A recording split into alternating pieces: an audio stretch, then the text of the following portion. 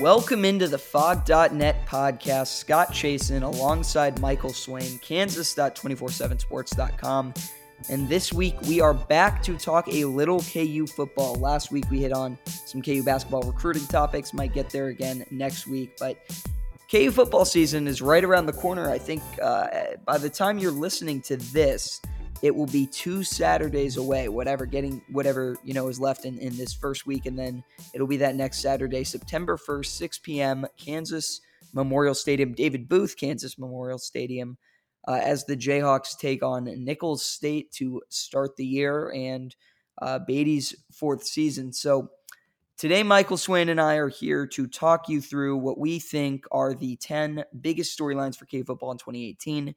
I have previously compiled a list of those storylines alongside or along with some help from Kevin Flaherty, also of 247 Sports. And then Swain is going to come in and we'll talk about each of the 10 topics and then see if he has any that he wants to add to that. So we can really jump right into this. And I think the biggest topic, pretty obviously the biggest thing going on with the football team right now is about its head coaching position. This is year 4 for David Beaty. Expectations were higher going into that 3rd season. Beaty talked the team up going into that 3rd season.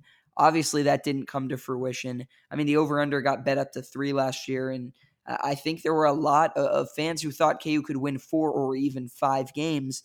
Obviously, they went only 1-11. Really only competitive in that one game. You could say Kansas State, they were competitive. They weren't competitive against Ohio. They lost that game by 18 points. They scored a touchdown on the last play of the game to cut it to 12. But you could maybe say they were competitive in one other game. But, for the most part, it was a really disappointing year. So I think the biggest question going into this season is what that magic number is. If it's 4, if it's 5, if it's even 6. So that was my top storyline for KU football going into the season. Swain, any thoughts on kind of the magic number or what, if you agree that is the top storyline? Well, I think, first of all, this has to be the top storyline, especially with Jeff Long now being at KU. And there's now the questions surrounding Beatty's job, if Jeff Long's going to want to bring in his own guy or how he's going to go about with this whole situation. And it's funny you mentioned the over-under last year. I actually was able to – I drove through Las Vegas coming from California out to Lawrence, and my dad and I stopped in Las Vegas, and we put down a bet on KU under. I couldn't remember what our reasoning was at the time. We just didn't believe in it. And it all worked out, which I thought was pretty funny. But I think that Beatty's magic number, I think it's 5 or more, honestly. I think when you look at the schedule, I think it's going to be really hard for them to get there. You think if you get 5 wins, you've got to start off 3-0. You've got to go beat Nicholls State, get that away win at Central Michigan, which we'll talk about later. You have to beat Rutgers back at home. And then you've got really a couple games that maybe you've got away to Baylor that I would star and say if you're going to get a road win or try and get to those 5 wins, you have to beat Baylor at Baylor. And then you also have TCU and Iowa State at home, and you have to win either one of those games to get to 5 wins. And I think even then, if they can get those 2 road wins, I think that would do a lot of justice in saving Beatty's job, showing that he can get over that hump of getting KU's first road win in I don't know how many years it's been now. Yeah. Well, it's been about a decade, right? And I'm kind of with you in the camp that I do think the magic number is 5. I think there are ways he could save his job in winning 4 games. Mm-hmm. Yeah. But I think for the most part, like if David Beatty won 5 games this year, it would be tricky, I think, for KU to look at that and say, that's not really enough growth. I think that's a number that gets him kind of there safely. And we'll talk a little bit about the road game moving forward, but I think, some have said 6. I don't think 4 is necessarily the right answer because they won 2 games in the second year and they should have won 2 more against TCU, missing 3 field goals in the second half and losing by 1. And then obviously that game against Iowa State where they led into the fourth quarter. So if they won 4 games, it would be technically progress, but I don't think it would be that much progress unless they were competitive in like every game. But even then, you're kind of topping out at 4 wins over a 4-year cycle. So, 5 seems like a good bet. I think for sure. We can move on to the quarterback competition now. The second storyline I came up with is who wins the quarterback competition and when. I wrote this in a breakdown I did for our site after the last scrimmage, but I think the staff has already decided on its starting quarterback, and I think there are, your three options are the best quarterback of the three is probably Peyton Bender. The guy the players want, at least the sense I get when you ask them to break down each of the three, would be a guy like Carter Stanley, who has, as Evan Fairs put it, wide receiver, control of the team, who commands everything, who has respect of everyone. I think the staff brought in Miles Kendrick hoping he would come in and win the job and give them a little bit of a change of pace. But I think his arm is kind of the biggest issue compared to the other two of them. He has other, elite traits that make him better. I think he's the best runner of the three. I think he's the best leader of the three. I think he's the best personality of the three. He's probably the smartest of the three too. And that's not a knock on the other guys, but Kendrick comes off as an incredibly, incredibly well thought out personality. I just tend to think what we saw in the spring wasn't at all impressive. I mean, he was regularly getting picked off on deep balls. So maybe if he's improved, that the staff will feel confident in him being the starter. But, the staff is not. David Beatty most recently said he's leaning in one direction, and he wanted to see it proved at the second scrimmage. I don't buy that at all, because if you are leaning in one direction after a spring, a summer, and 15 days of fall camp, to throw that away because of a scrimmage would make no sense. And so I do believe the staff knows who it wants to be its starter. The second scrimmage was this last Saturday, and I suspect they may name it on the 27th of August, which is Beatty's Hawk Talk show, his first Hawk Talk. But it wouldn't shock me if they name it anytime leading up to the season, even if they just tweet it out, or if they just don't name it altogether. So when you look at this quarterback competition, I think there's a lot of things that you can kind of look at. If you take this past Thursday's media availability as any indication, I think that I agree with you that it's been cut down to two, at least two, and if not one. If you look at the way that the quarterbacks interact with the media on kind of just a weekly basis throughout the spring and the fall, if you were to rank the guys by energy, Miles Kendrick is always the most energetic. He gives possibly the most thoughtful answers, I would say. Then you have Carter Stanley, who usually gives really good answers, energetic, not as energetic and as passionate, I would say, as Kendrick is. And then at third of all, you have Bender, who's usually very even keel with his answers. But this week it was really different. And you could tell specifically with one guy, and that's Miles Kendrick, that he was not with it. He wasn't giving short, smart aleck answers. It was, you could tell that just something wasn't right with him. And I asked him about the plays that he had been running with Doug Meacham, and he mentioned the inside zones and the read option that they've been running for him. And that really spoke a lot to me, because that means that they're not really planning to throw the ball when he's in. And I think that does speak to, of course, his biggest weakness, which is throwing the ball, of course. And it says that they're going to try and mitigate that if they were to bring him in for certain packages and use it almost like a wildcat with a guy that can still throw, instead of just throwing out a running back or wide receiver where they're not going to throw. So, and then when you look at between Bender and Stanley, Bender was as usual, just calm, given the answers that he usually gives. And Stanley was very energetic. And I think that the thing that separates Bender and Stanley is their leadership. And you said it there with the Evan Fairs quote.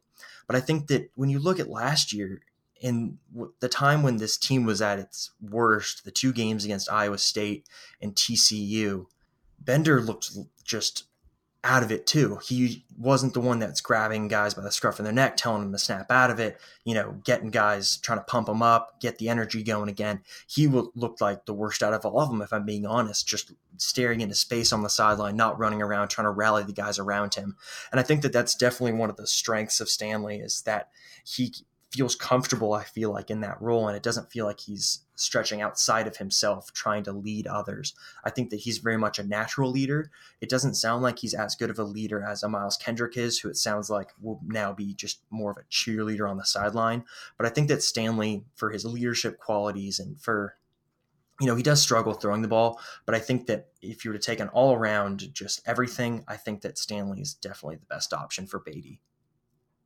Yeah, it'll be interesting to see who they do end up picking, and because obviously, and when they announce it too, both of those things, it's interesting. Bender is obviously, like you mentioned, a different kind of leader than the other two, in that you don't necessarily have to be the fiery guy, whatever, to win the job, but you do have to. unless you're going to be elite with enough of the other traits to make up for it. And clearly, I mean, what we've all watched, what we've all seen is that really none of the three have that kind of elite whatever, whether it's, the perfect arm or a perfect blend of mobility and arm strength or whatnot to kind of overcome those shortcomings.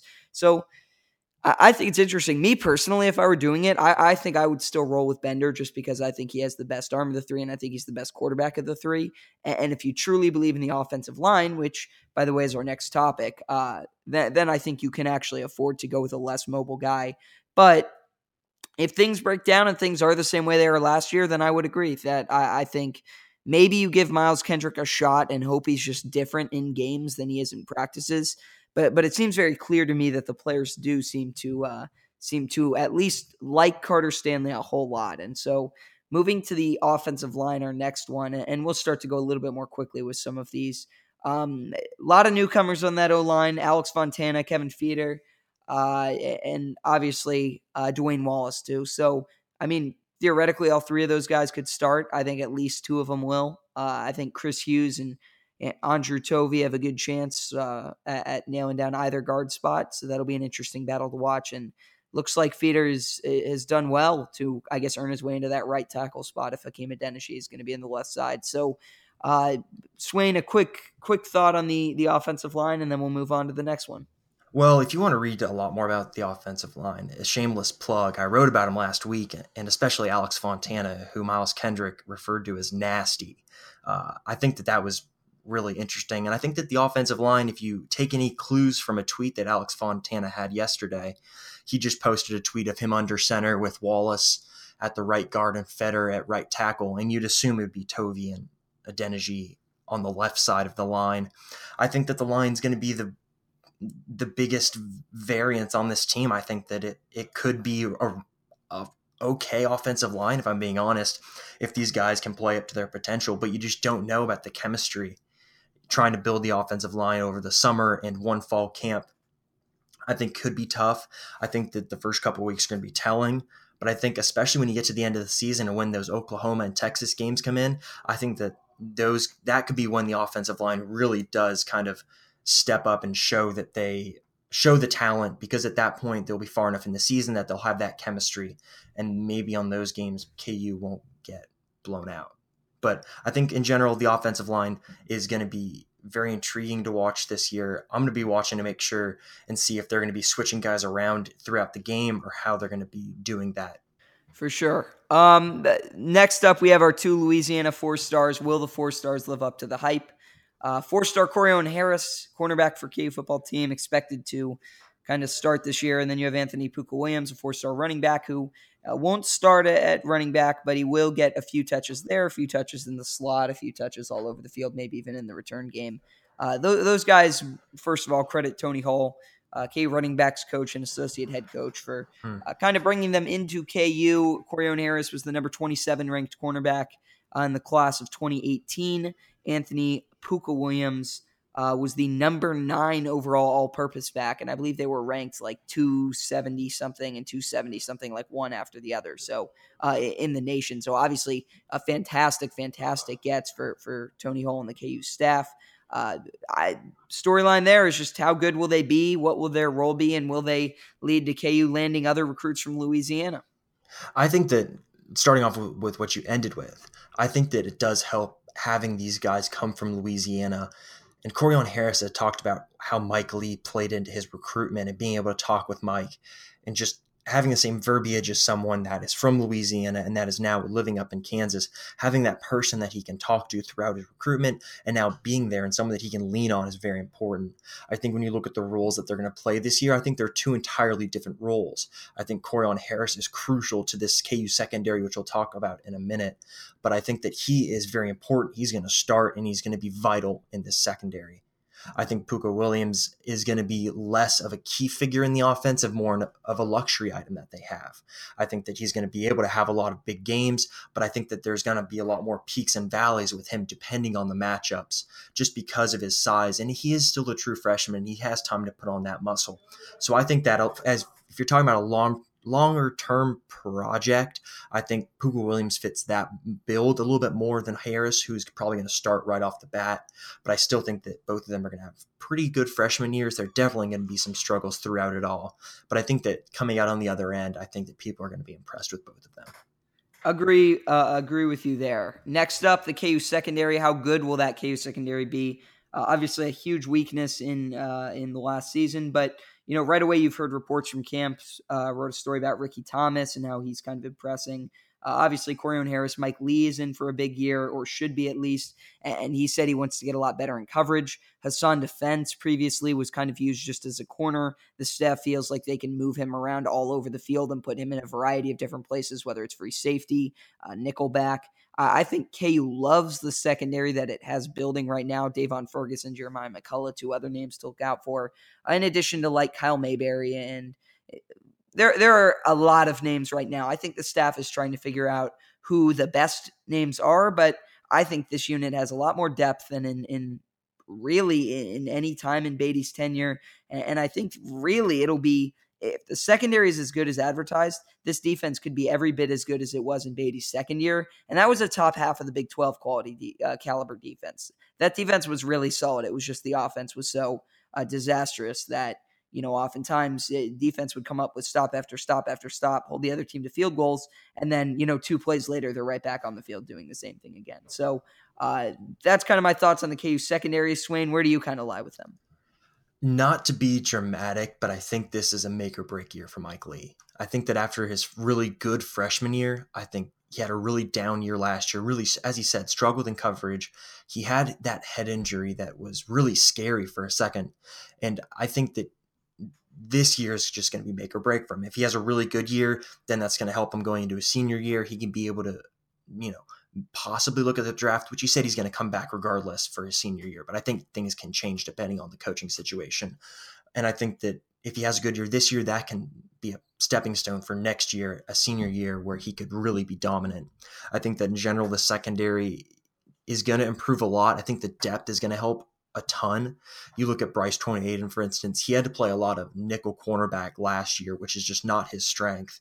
And I think that adding Corione Harris and these other JUCO guys will allow them to move Tornaden out of the corners or the nickel corner spot, and they'll be able to move a better cornerback in there who isn't going to get torched by a slot receiver time and time again.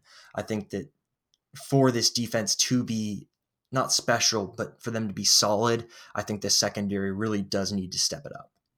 Yeah, and with Mike Lee, if we might have said it on a story or somewhere in a past podcast, but if I haven't, Lee told me even if he's a first-round pick, he feels like he's coming back. But you're right, if the coaching staff changes, obviously that could change too. So next up, will Steven Sims hit his 1,000-yard goal? He's come up short of 1,000-yard seasons the last 2 years. That's been a vocal, a public or an out-in-the-open goal of his.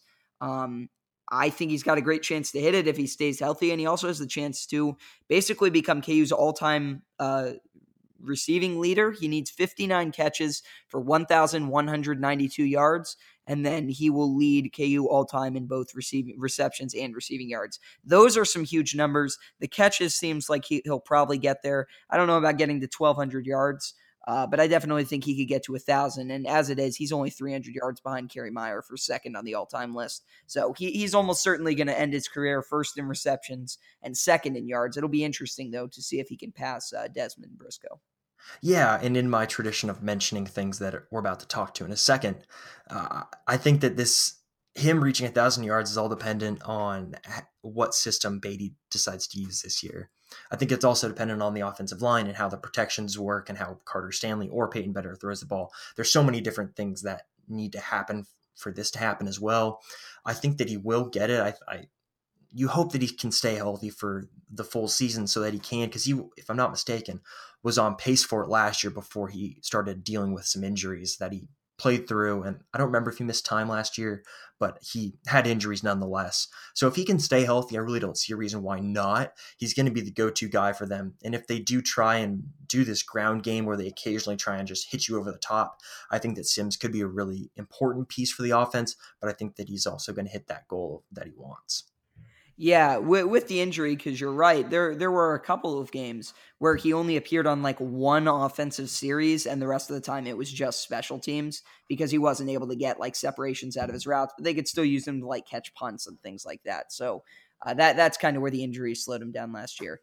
Next up, does KU football embrace the ground game? Khalil Herbert, Puka Williams, Duron Thompson, and Dom Williams are kind of the running backs unit after the injury to Kazeli Flomo.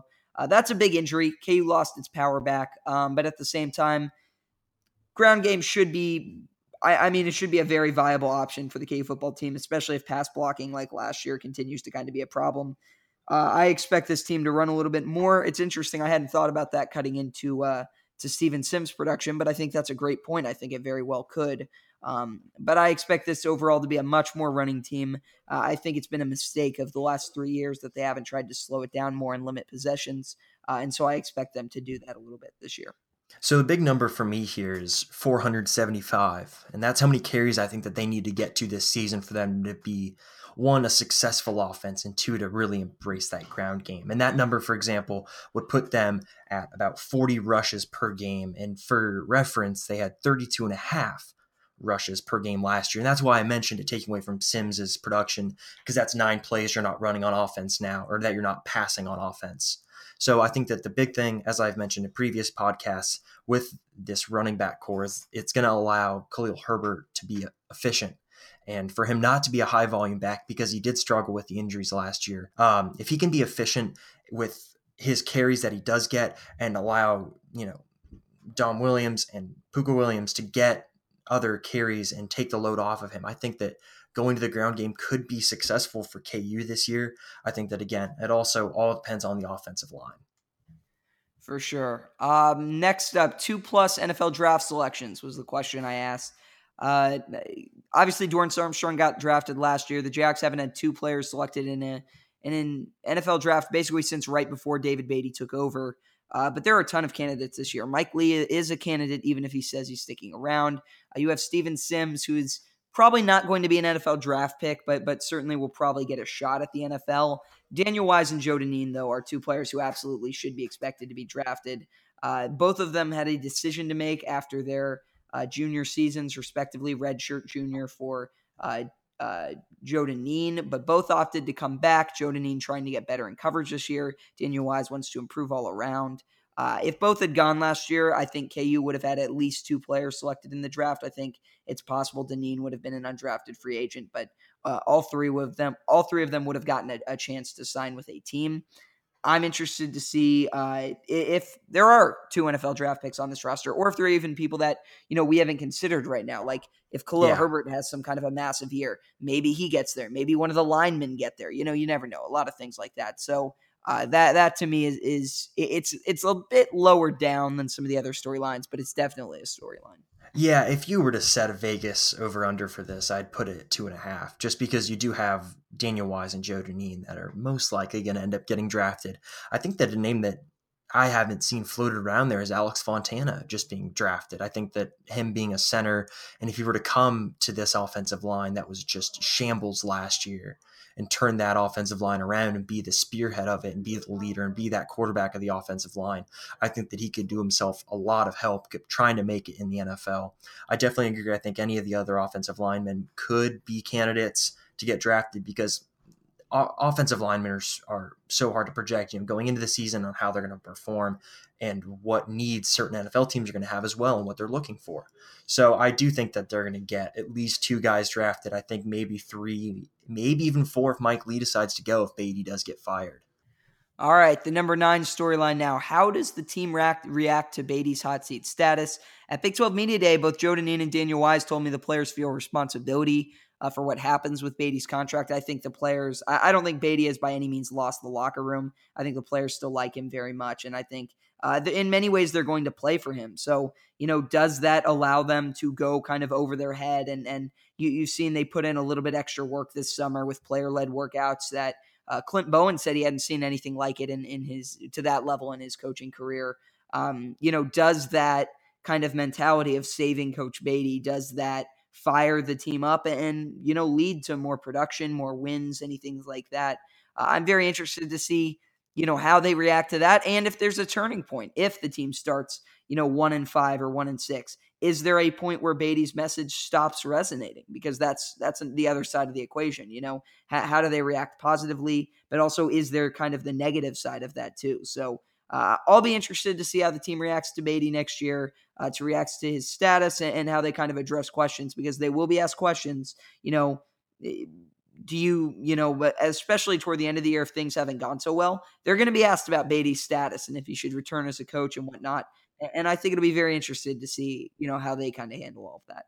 Yeah, I think that definitely I think it could be a rallying cry for the team in general. I think that using it as a fire of saying, hey, we need to go out here and play for our coach. They're talking about he needs to get this many wins to keep his job. We're not going to put a win total that we need to win, but we're going to go out there and fight for him. I think that is going to help at least through the first part of the season, at least non-conference play.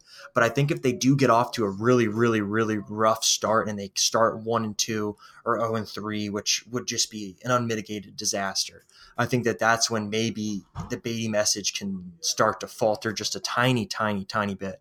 Because when you hear the same message for however many years it's been now, 4 now, of you're struggling and you're losing, and you hear the same message, it can help. But I think that at some point that could become toxic and it could hurt the team. I don't necessarily think it'll happen, but I think it's just something to keep your eye on. If there's a slow start, do the guys kind of start to turn if that message isn't resonating with them? For sure. And finally, the number 10 storyline. You kind of touched on this a little bit earlier, but the last time KU won a road game was September 12th, 2009 against UTEP. The last time KU won a road game against a Power 5 team, October 4th, 2008 against Iowa State. KU has lost 46 consecutive road games. It's the longest streak by an FBS team in college football history. They set that record. Maybe it was the game against Texas last year. I can't remember which one it was that they actually set that record against, but KU hasn't been able to win a road game. They probably will be favored against Central Michigan if they're able to beat Nicholls State. So they'll at least be favored in a road game. You would think. I don't know how you would ever bet on that given, the history of this team. But, at some point KU does need to win a road game, and this would seem a possible year for that to get accomplished. So I'll go out on a limb and say they do win a road game this year. I'm not sure that by itself, or that even with 3 or 4 wins, would be enough to save Beatty's job. However, I definitely do think there are a couple of good chances, especially playing some of the easier Big 12 teams on the road as well.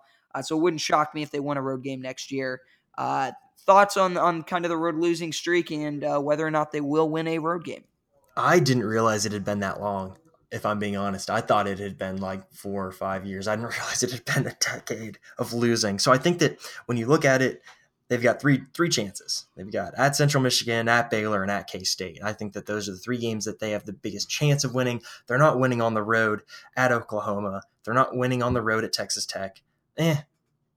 Maybe at Texas Tech. Yeah, Texas Tech might be. Maybe. Texas Tech might be down this year. That could be the one if these other 3 don't work out. But you're not going to beat West Virginia on the road at least. So I think that it really is. We'll go with those 4 teams. Those 4 games of the 12 are the ones that they can go out and possibly get that road win. I think that the road win is one of those check marks that is going to help Beatty keep his job. So I think that there's going to be a lot of emphasis on trying to get that road win, especially seeing as how just atrocious they were on the road last year, offensively especially. So I think that I'll go out on a limb too and say they are going to win a road game. I think it is going to be Central Michigan. I think that there's a lot of bad blood from that game last year, just from how bad that game went, from where it's close in the beginning, from what I remember. And then, tons of picks just give Central Michigan opportunity after opportunity, and they just blow them out in the end. So I think that they will get the Central Michigan win. I think that Baylor, and I think you mentioned it, I think Texas Tech actually could be close games, but I think Central Michigan's the one. Yeah, Central Michigan is probably their most likely chance at a road win, and obviously the team last year, they got picked apart by Central Michigan's offense because of Shane Morris. I think a Michigan transfer in at quarterback. The quarterback and wide receivers that picked KU apart are all gone. So again, KU should be the favorite in that game, but it's hard to pick a team that hasn't won on the road in a decade to win on the road. Any storylines you feel like we missed before we get out of here? I think who's going to replace Ben Johnson. I think that is an interesting storyline. I think as Ben Johnson, if I'm not mistaken, had the most receptions out of anyone last year. on the team. So I think that that's an interesting storyline just to watch. You've got a couple guys that can fill in there, but I think that there's going to be a lot of focus on the wide receivers more this year than trying to get it to the tight ends. Yeah, that's fair. Definitely led the tight ends in receptions, and I think he was either second or third overall. He might have been third overall behind Sims and maybe Booker or Fairs. I'd have to go back and look at that. But no, I think that's a good one. Maven Saunders is a tight end transfer from Florida State who's eligible. Obviously, you have James Sosinski, who the staff has talked up, although I am a little bit skeptical until I actually see him, on the field, just because it's very easy to hype up the guy that was with the basketball team and kind of use that to not necessarily put fans in seats, but to build some kind of a positive whatever. And so I want to see what he actually does first before anointing him anything. But no, I think the tight end spot will be an interesting one to watch. I think a lot of position battles across the field. I think the second wide receiver, Dalen Charlotte, if that's going to be his breakout year, I think that could be one of them. I think looking at who kind of breaks out on the defensive line, like if a guy like Cody Cole, who Daniel Wise told me he had been impressing him before an injury, that could be a guy who you hear from and who surprises people. I think, what if the KU offensive line is a lot better and someone like Joe Gilbertson emerges, or, all the transfers and additions to KU that were on the fall roster. So, that's kind of where I'm at. I definitely think there are a number of great storylines to watch. I think we've kind of hit on all the major ones. And if you feel like we've missed any, feel free to let us know on the board. That's going to do it for the Phog.net podcast this week. As always, thanks to Michael Swain for joining me, and thanks for listening. Next week, we will be back. Another Monday podcast. Every Monday, these come out. Sunday night, I will post them to Anchor. Thanks again for listening to the Phog.net podcast, and we will talk to you next week.